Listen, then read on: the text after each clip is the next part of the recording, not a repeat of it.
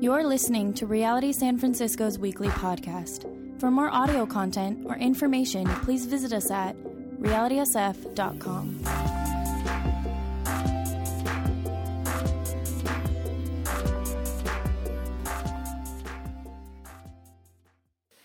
If you have a Bible, please turn to Mark chapter 15.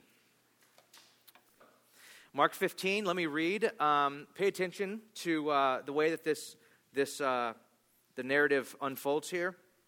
In Mark 15, we're doing, like I said, a very short series. I'm not calling it a mini-series, that sounds strange, but a short series on who is Jesus.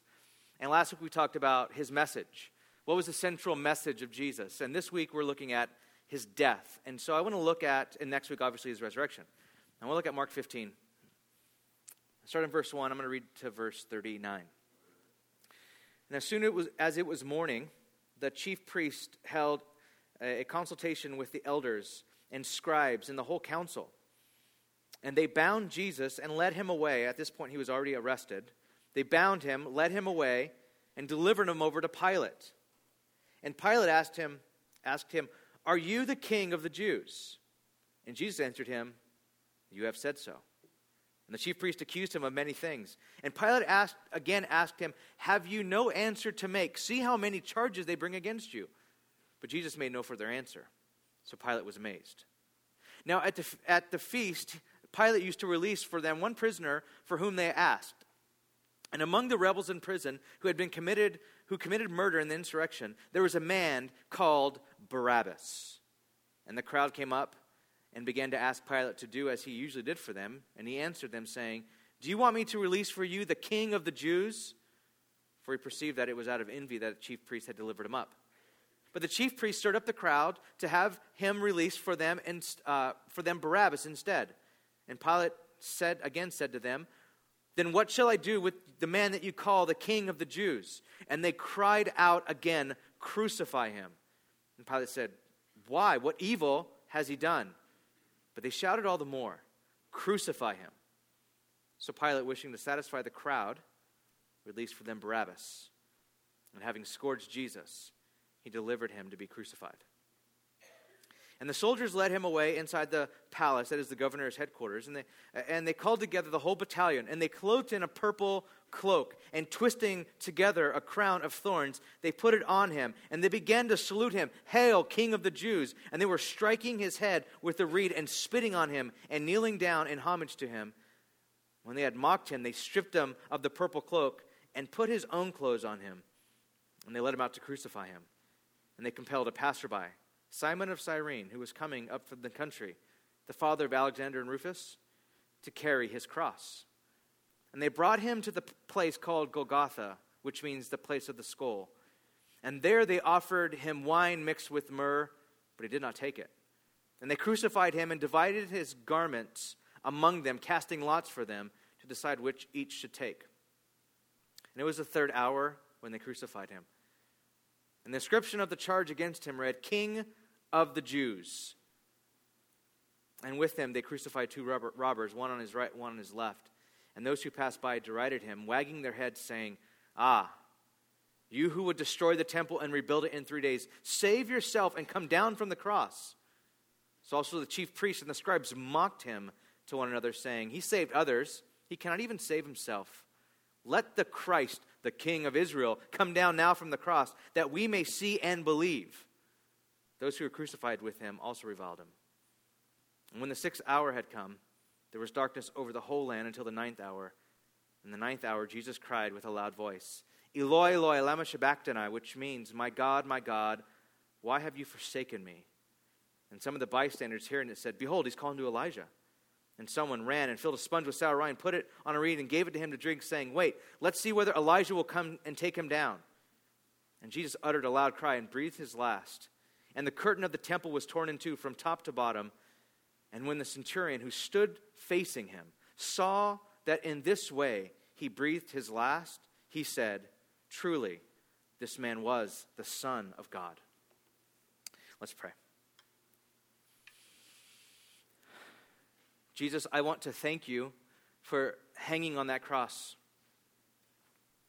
And I don't know if every single soul here, every single person here has had that same encounter with you where they're standing at the foot of the cross and they realize that it should have been them up there, but it was you up there? I don't know, but I pray that today you'd give us more clarity into that. I pray that tonight that you would show us the great love that you have toward us. The things that we deserve, you took our place. As your word says, that you were made sin who knew no sin, that we can become the righteousness of God. God, I pray that you would make that truth so beautiful. I pray that everything would pale in comparison to that. Everything, God, every want that we have, every desire, every emotion would submit to the fact that we are loved by God deeply. And it's so humbling, God. I pray, God, that you would lead us through this text and show us why the centrality of the cross. Why is the cross so important? Why do we sing about it every week? Show us, God. Pray that you'd use me, speak to hearts, change us, Lord. Give us faith to hear.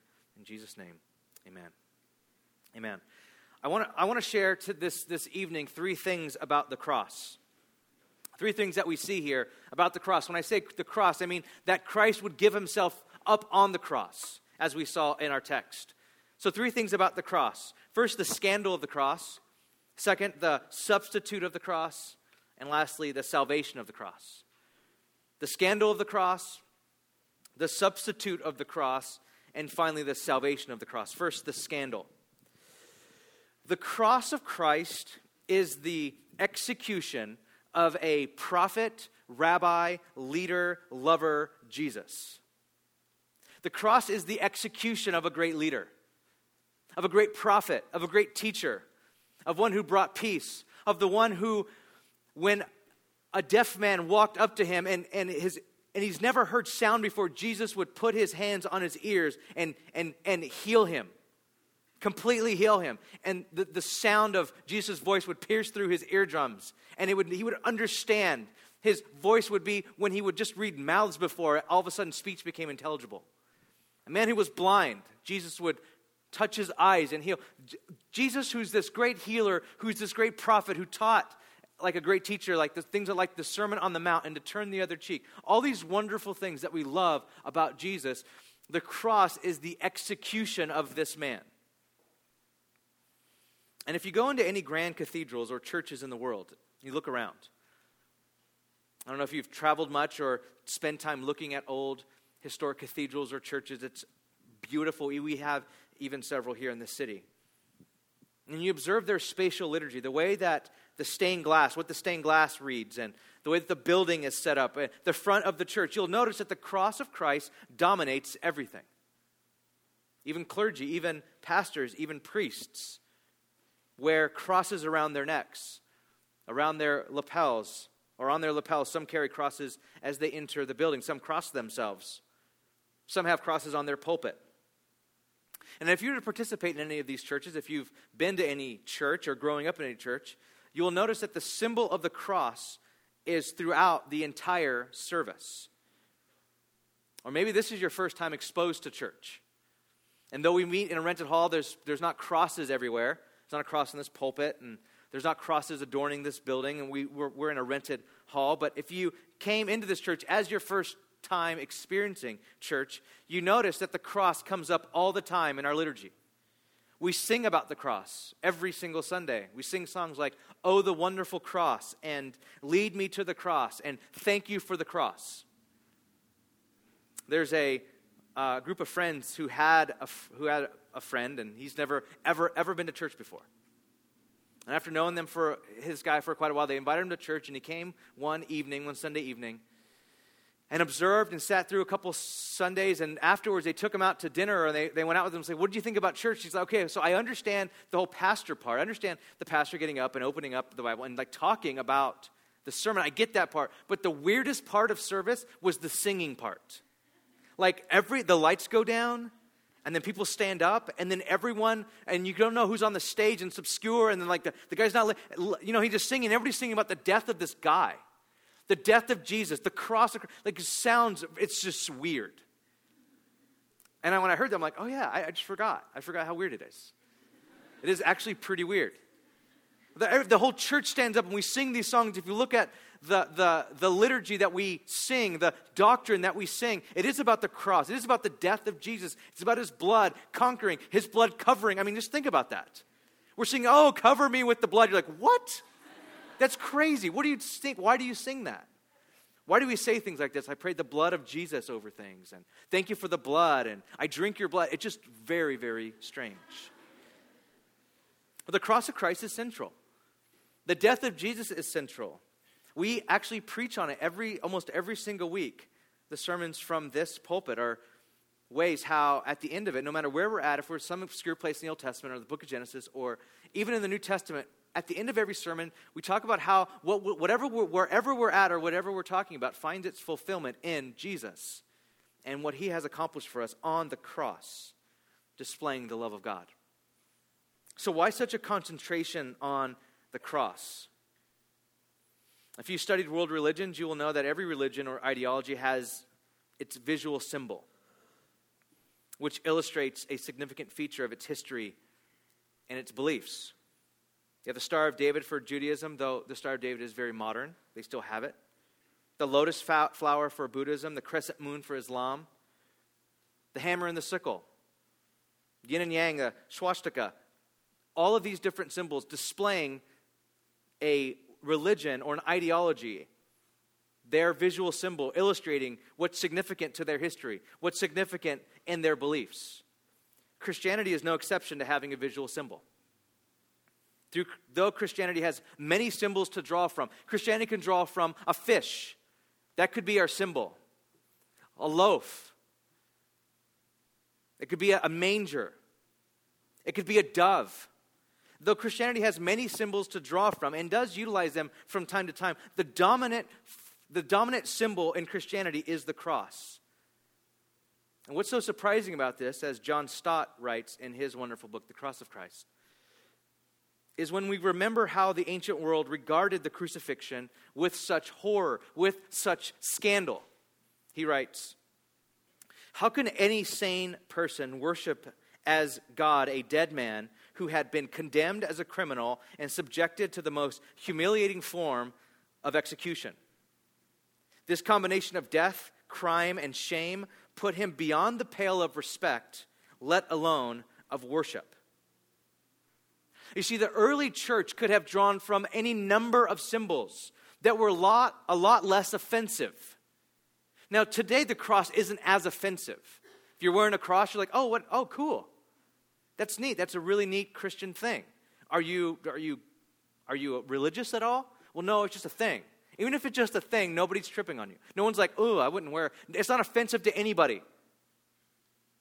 But it was offensive in the first century. It was offensive because it meant execution. It was offensive because it meant shame. It was offensive because it meant this is the way that common criminals died. And Christianity could have used any number of symbols that were not as offensive, like a dove. What's so offensive about a dove? Everybody loves doves.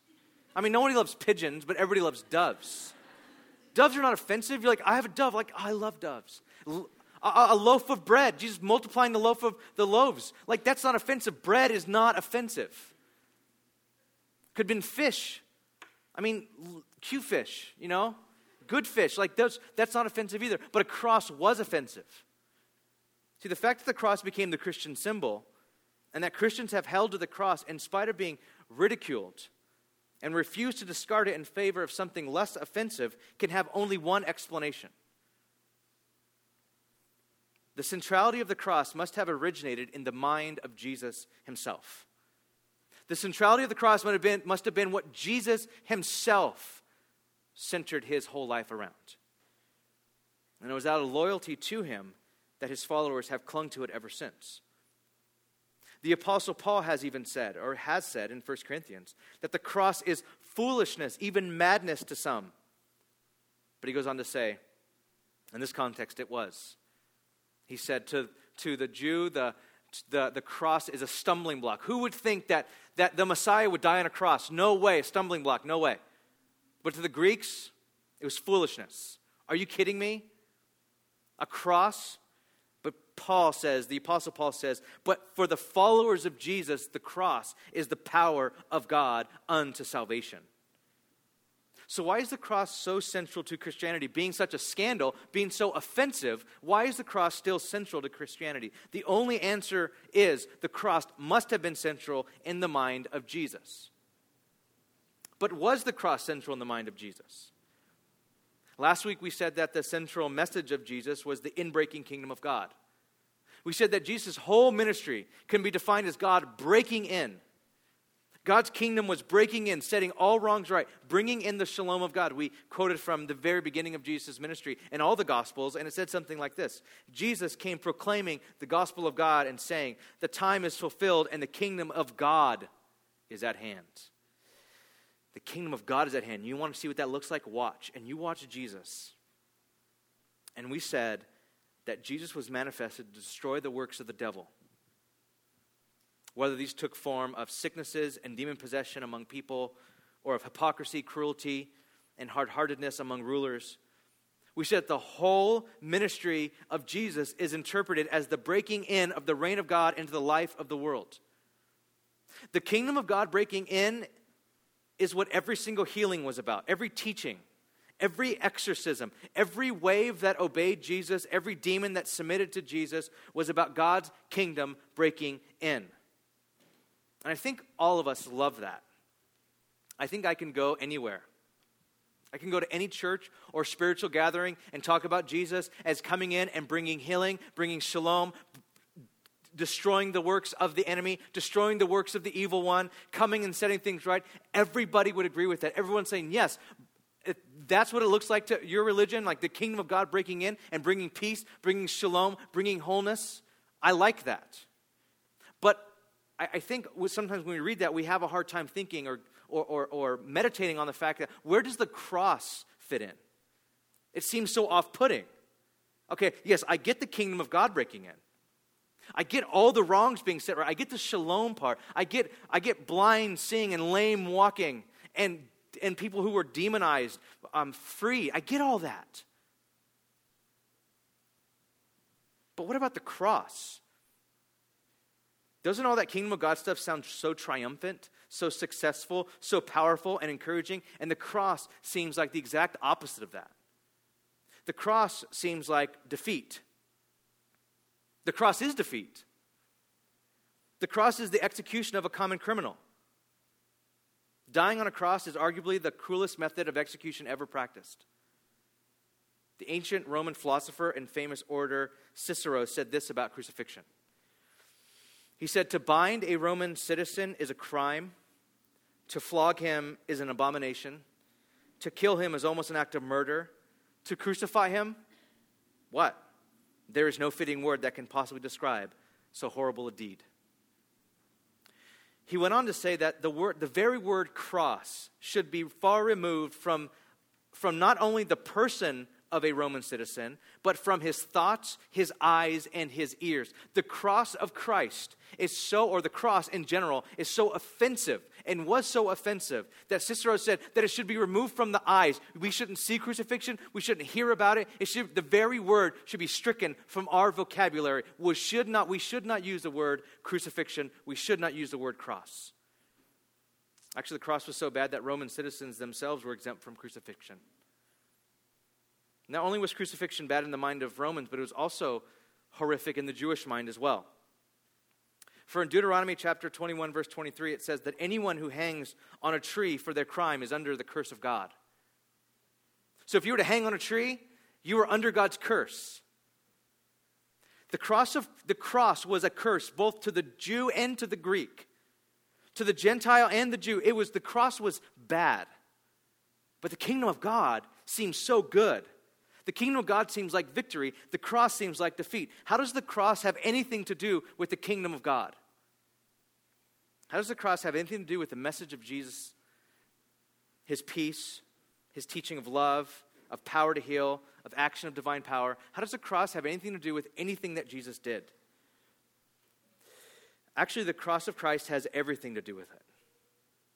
The cross of Christ means everything.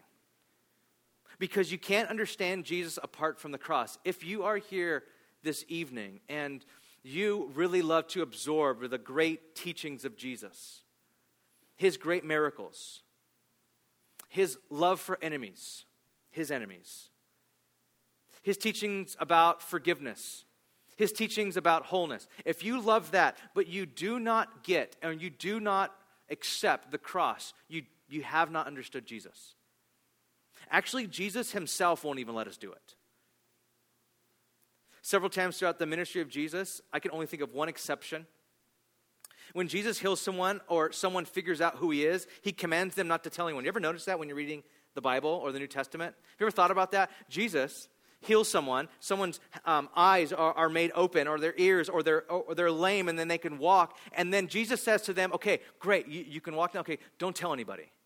You're like, whoa, wait. Like, doesn't that like defeat your purpose? Shouldn't I tell everybody? And Jesus says, don't tell anybody. And then there's a time on Caesarea Philippi, or on the way to Caesarea Philippi, Jesus is asking his disciples who they say that he is. And they say Elijah, and some say this and that. And like, who do you say that I am? And then Peter says, you're the Christ. You're the Messiah. You're the one. You're the deliverer. You're the one. And then Jesus says, okay, don't tell anybody. You're like, whoa, wait. If that's who you are, if you're Jesus Christ, shouldn't I tell everybody? Jesus, and this is actually called the secret messianic motif. I love it. I love that title. No one truly sees Jesus for who he is yet. And this is why he tells everybody, he stops everyone from spreading the news of who he is. Because the ones that do get him, tells them to be quiet. The ones that don't get it, they reject him. And some follow only to leave later. No one really sees Jesus until the cross. It's not until the cross that you really see who Jesus is. Because at the cross, everything comes into focus. Every teaching comes into focus. Every message, the kingdom of God, everything comes into focus at the cross. Who Jesus is bound up in what he came to do. And as Jesus hung on that rugged cross, praying for the forgiveness of his torturers, being completely innocent himself, and finally breathing his last, there was this Roman centurion. Do you notice him? Did you notice him when we read Mark 15? This Roman centurion standing at the foot of the cross, facing Jesus. And it says, and when this Roman centurion sees, and the way that Jesus breathed his last, he said this, truly, this man was the Son of God. And finally, in Mark's book, he's not told to be quiet. Mark leaves it there, as if to say, finally, you see him. Do you want to know who he is really? Look at Jesus on the cross. Don't forget his message. Don't forget his teachings. Don't forget his mode of discipleship. But you don't really get him until you see him on the cross. Now, what do we see? What's so important? What do we see on the cross that Jesus, that the whole New Testament wants us to grasp? What do we see? Well, we could talk about this for a million years, but I want to point out two things this evening. The first is we see substitution. We see Jesus taking our place. And we actually see it realized in two figures in our text that we just read in Mark chapter 15. The first guy is this greasy, I imagine him as being a greasy guy, Barabbas. Do you notice that guy? Like this greasy criminal guy. Have you ever seen Passion of the Christ? How he comes out this is gross man. And Jesus, his face swollen from being beaten by the Sanhedrin the night before, is brought out before the crowd, before a mob. And what Pilate does, Pilate thought Jesus was innocent. Pilate completely believed that Jesus was innocent. So he didn't want to sentence Jesus. He didn't want to crucify Jesus. He didn't want to sentence Jesus. But he also didn't want to let Jesus go because he feared the Jews. And so what he tried to do was this, okay, we'll beat him. And then that's just satisfy the crowd. So he beat him, and it didn't satisfy the crowd. And every year during Passover, what he would do is he would release one prisoner, like a scapegoat almost. We're going to release one prisoner from prison every year. He's like, okay, what I'll do is this. I'll make the crowd choose Jesus. And so I'll bring up the most notorious criminal that I'm sure they won't reject, Barabbas, a murderer, a criminal. And he stands him right next to Jesus, and this criminal standing next to the beautiful Christ. Think about that for a moment. I mean, you could have a very good mental picture if you've seen that movie, the Passion of the Christ. But if not, just imagine Jesus standing there, innocent. Isaiah says, like a sheep before the shearers is silent, Jesus opened not his mouth. He didn't yell and defend himself. He didn't say, I'm innocent. I've done nothing wrong. I don't deserve to stand here. He just is quiet. And Barabbas, this notorious criminal, is standing next to him. And Pilate goes, who do you want me to release? And everybody yells, Barabbas. And Pilate's like, wait, what? Then what in the world do you want me to do with Jesus? And they yell, crucify him. I read an interview with the actor who acted in The Passion of the Christ, the Barabbas character. And again, I read this on a blog, so it's probably not true, but it was a really good story. In it, it said that this actor, who's an Italian actor named Pedro something, his last name is really hard to pronounce. He said that he was not a Christian, and he studied really well. I mean, obviously the Passion Week and the Passion of Christ, and he studied the scriptures, but he didn't really get it until he was standing there.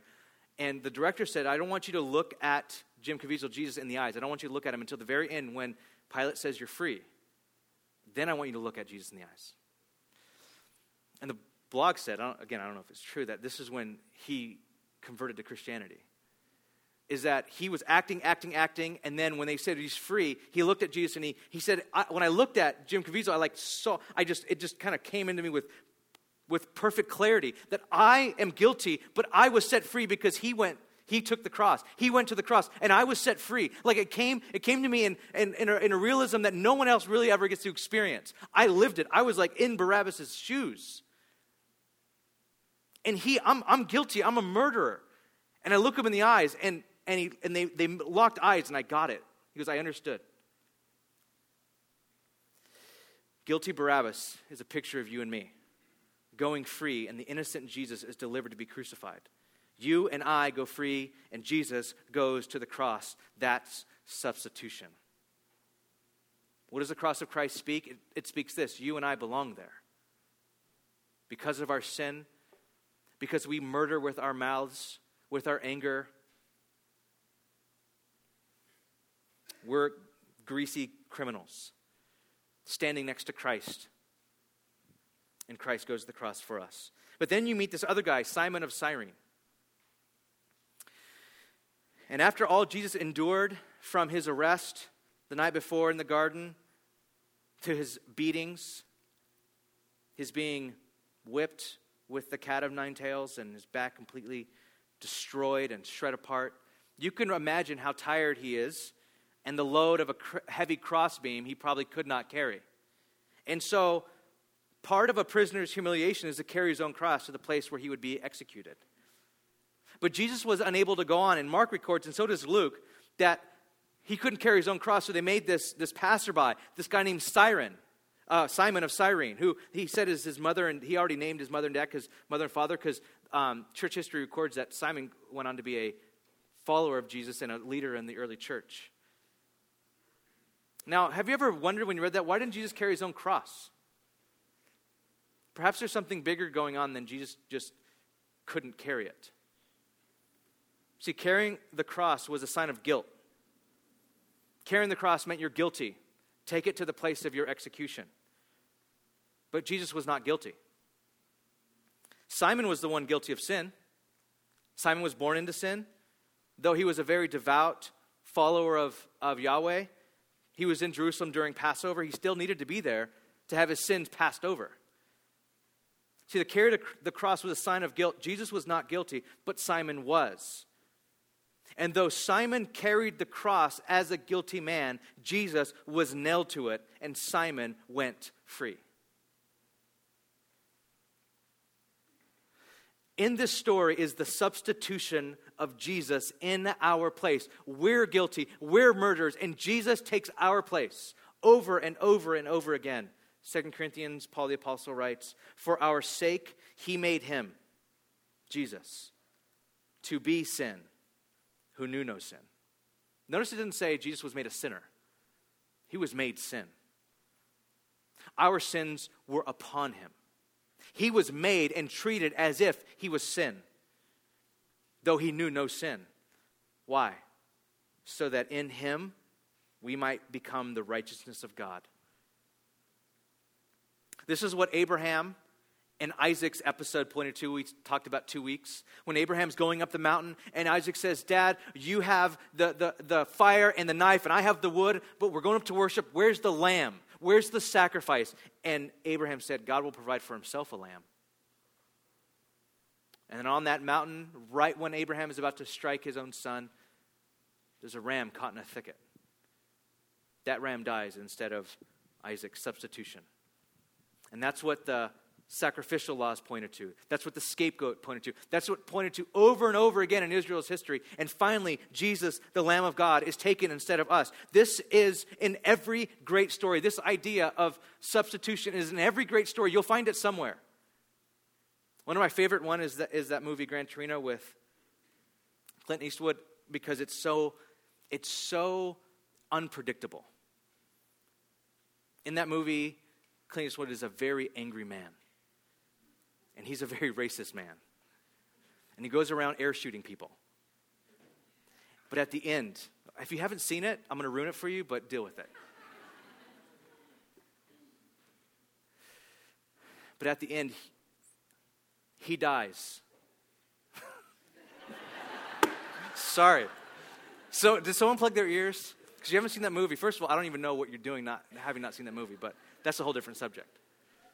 At the end, he dies so his friends can go free. Substitution is in every movie. It's in every great. It's actually one of the greatest storylines ever told. It gets us like nothing else. There's something about substitution. As soon as we see it, we're like, this is Katniss substituting herself for Prim. It's everywhere. It's every single great storyline. And if you watch stories all over again, you'll see it everywhere. Substitution, there's something that gets your heart right away. Oh, substitution, somebody giving their self for someone else's life. It's the greatest story. Romans 5 says, for while we were still weak, at the right time, Christ died for the ungodly. For one will scarcely die for a righteous person, though perhaps for a good person one would even dare to die. But God shows his love for us in that while we were still sinners, Christ died. See, there are some who would step in and die for someone else, substitution. And there are many who have done so. But Jesus stepped in while we were his enemies. Jesus was dying for the very people who were killing him. What does this mean? Lastly, this is salvation. What was Jesus doing on that cross? Through substitution, he was saving us. Jesus Christ was saving us. 1 Timothy 1:15 says, this is a trustworthy saying and deserving of full acceptance, that Christ Jesus came into the world to save sinners. Then he adds a very, very great line of who am I? I am foremost. What was happening on that cross? The salvation of sinners. See, when Jesus was delivered up, did you notice what's given more detail than anything else? Like, have you ever realized, or you've probably heard pastors expound on the excruciating pain of the crucifixion. But you notice that the gospel writers never talk about that? The writers never explain the torture of the crucifixion. How due to the unnatural position of the cross, all the weight of the victim is placed on their diaphragm. So they could inhale, but they could not exhale. So the victim would survive days upon the cross and ultimately die of suffocation. And the only way to inhale or exhale, the only way to breathe, was to lift themselves up by placing the weight on the nail on their feet and lifting up with their arms and shoulders. And after doing this for several hours and days, their shoulders would dislocate and their arms would literally stretch out to the point where they had no more muscle. And then what happened, all they can do was lift up on their feet, on the nail on their feet. And eventually their legs would cramp up, and due to lack of oxygen, their blood would become sluggish and their legs would just give out, and then they would die. To hurry the process, the Roman soldiers would often break the legs of victims so they could not breathe. Why don't the gospel writers say anything about that? Do you notice what they do focus on, though? They focus on the mockery. Did you notice that? They don't focus on, this is what crucifixion looked like. they focused on the mockery. They focused on how the battalion was called together and Jesus was taken to the back and then he was dressed in purple. And they kneeled down and praised him. And they said, "Hail, King of the Jews." And then they punched him. And they grabbed a reed and they beat him over the head and they spit on him. And they twisted this crown of thorns and they embedded it into his skull. And they put a rod in his hand and they bowed down in mockery. "Hail, King of the Jews." Why did the gospel writers record that? The reason why they recorded that is that there's great irony there. The reason the mocking is there is because the gospel writers are mocking their mockery. The gospel writers are saying, actually, fools, no, he wouldn't say fools, but I would say that. Actually, he is the king. The one you are crucifying as pretender king is the true king of Israel. No, the true king of the world. You're mocking him as a fake king, as a pretender king, as, quote, the king of the Jews. In mockery, they put that above his cross, the king of the Jews. They even said, take that down. He's not the king. And they're like, we're going to leave it up. It's mockery. But the gospel writers are mocking their mockery. He actually is the king of the Jews. And what the cross is the enthronement of Jesus. The cross is his victory. It's not defeat. It's victory. But not the victory of Rome. Not the victory of the Jews. The victory of God over the powers of the world. Over our sin. Over the devil. Over death. The second group of mockers are the passerbys who yell at Jesus on the cross. Verse 31, so also the chief priests and the scribes mocked him to one another, saying, he saved others, he cannot save himself. Let the Christ, the King of Israel, come down now from the cross, that we may see and believe. Now, okay, if we were watching a movie, that's exactly what would happen, right? Oh yeah, if this was really Jesus the Messiah, let him come down the cross, and then all of a sudden Jesus would go, boom, boom, and like pop his hands off the cross, and then jump down and be like, what? And everybody would go, oh my gosh, Jesus, Messiah, you're awesome, or something like that. That's what would happen. If we were writing this movie, Peter would learn how to use his sword, finally. And he would grab his sword, and he would like not chop off ears, but like heads. And he would chop off some dude's head, and then pull Jesus off the cross. And the disciples would take Jesus off, and Jesus would stumble off, but then Jesus would get his legs back. And then they would give Jesus a sword, and then they would triumph over Rome. And we're like, that is a great ending to a movie. And then everybody would go, see, Messiah. He is Messiah. They were mocking him. If you're the king, then come out on the cross, prove it to us. But that's not what happened. They kept mocking, they kept beating, they kept spitting upon him, they kept killing him. And then someone said, he saved others, but he cannot save himself. But here's the deal. He wasn't on that cross to save himself. He was on that cross to save us. Mark 10:45, for even the Son of Man came not to be served, but to serve, and to give his life as a ransom for many. See, what dominated the mind of Jesus throughout his life was not the living of his life, but the giving of his life. I'm not here to live this full life. I'm here to give my life. He wasn't there for himself. He was there for us. See, we may choose the moment of our death. We could die for someone. We can even die for a cause. And at that moment, we can choose the moment of our death. All of us can. People have said, well, what's so special about Jesus? There's a lot of people who died for other people. Oh, they choose the moment of their death. But Jesus is the only one who chose the fact of his death. Jesus didn't have to die. The wages of sin is death. Jesus was perfect. He was sinless. He would have just transfigured or something, or lived forever. He didn't have to die. Jesus is the only one that chose the fact of his death. Why did he do that? To save us.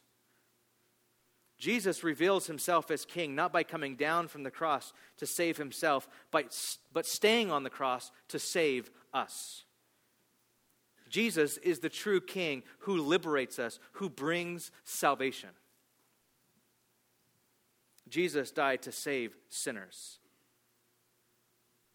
Now that might be a truth that's thrown out there, but what I want to do this evening and how I want to end this is this.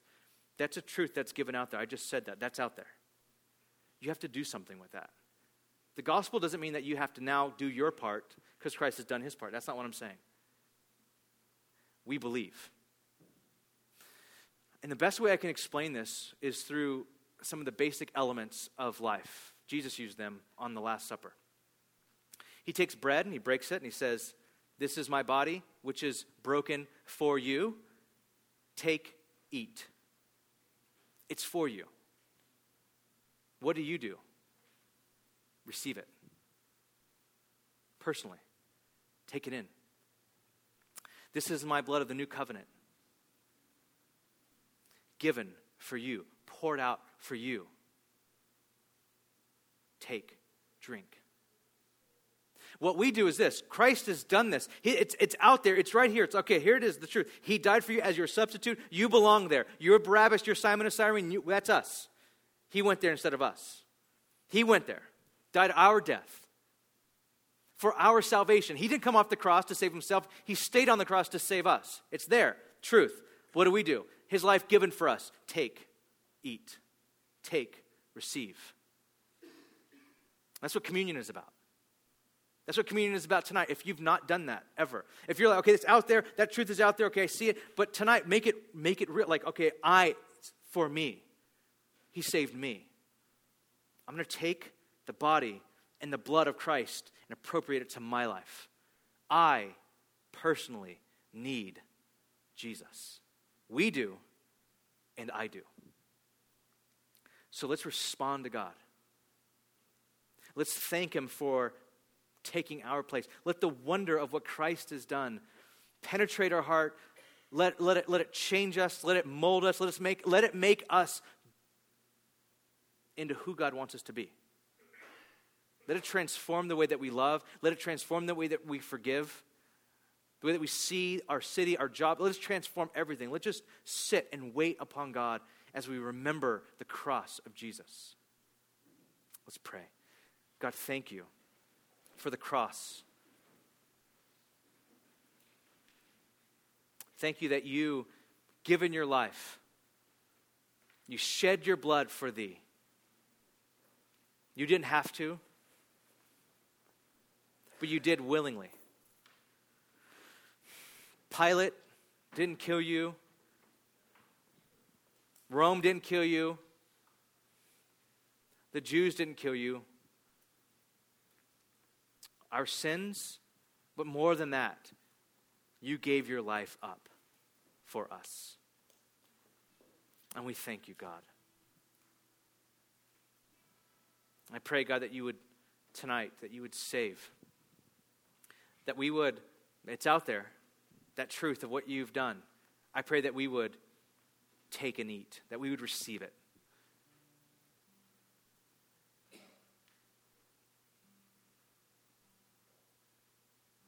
I pray that you would meet us at the table of communion tonight. That we would hear over our lives that we're precious in your sight. And we don't feel precious at times, God. We don't feel worthy. We're not. But I thank you, Lord, for showing us how much you love us.